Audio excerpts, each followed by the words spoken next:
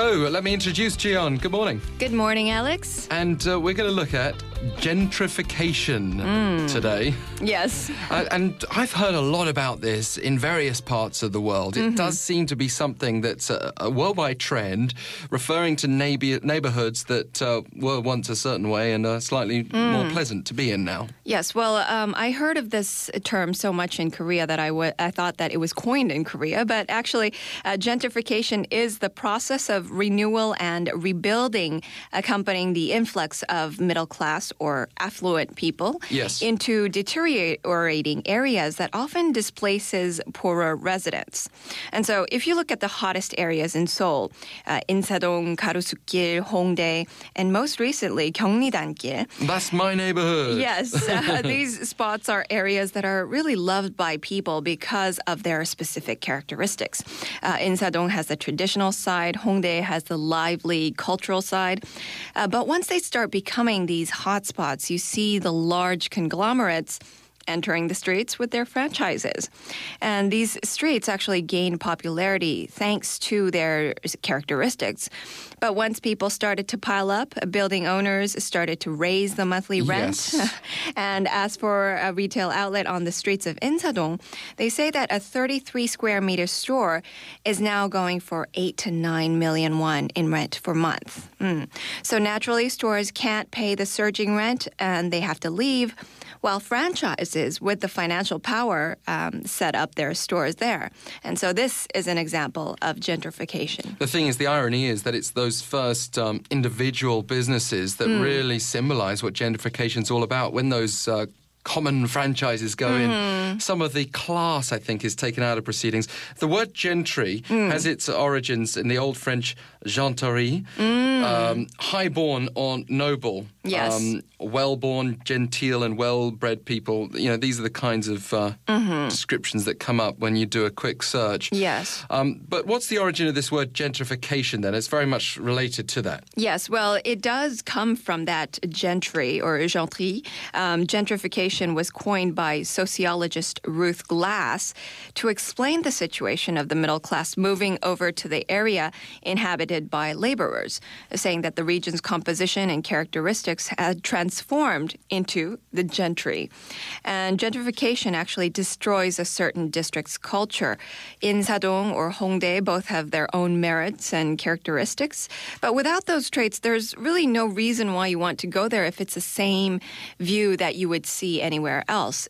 That's why there have been efforts to prevent gentrification.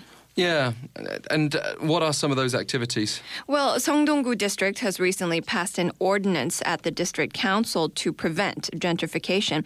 And it's a move of the district government to protect the small businesses, residents, and vendors that are in the area from being pushed out of their homes. And this is actually the first ordinance that has been passed by a district government in preventing gentrification. The details also include designating a sustainable development area to protect the tenants of rent hikes and rent terms. In addition, in this area, the residents have the authority to manage the companies that enter.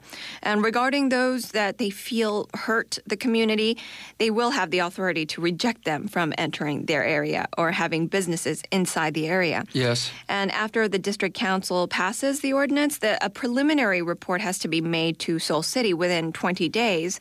And if the city passes, the ordinance takes effect. I mean, there are several things going on here. It's the protection of residents who've maybe been living in an area for decades and suddenly find themselves unable to live there anymore. I'm sure we should all have great sympathy for them. But, you know, on the business side of it, as I suggested before, it's that early gentrification process when you still have the individual businesses who are driving that process. It's very difficult in a capitalist world to protect them. Yes. Because by doing so, you're actually limiting the development of an area. That's right. And let's not forget either, you know, this is driven by people, the people who want to go to an area. For example, parts of London that might have been very dangerous. Like literally, you wouldn't want to walk there at night because you get subjected to a mugging. Yes. And suddenly you've got the middle classes abound, and you've still got the same look of the area, but it's just different people that make that area what it is. But similar efforts to what you just mentioned, they are going on in the Hongdae district as well? Yes, well, the Mapo district announced that it will seek a pilot project along with the artists, public organizations, and social economy companies to create a sort of arts and culture experience business model.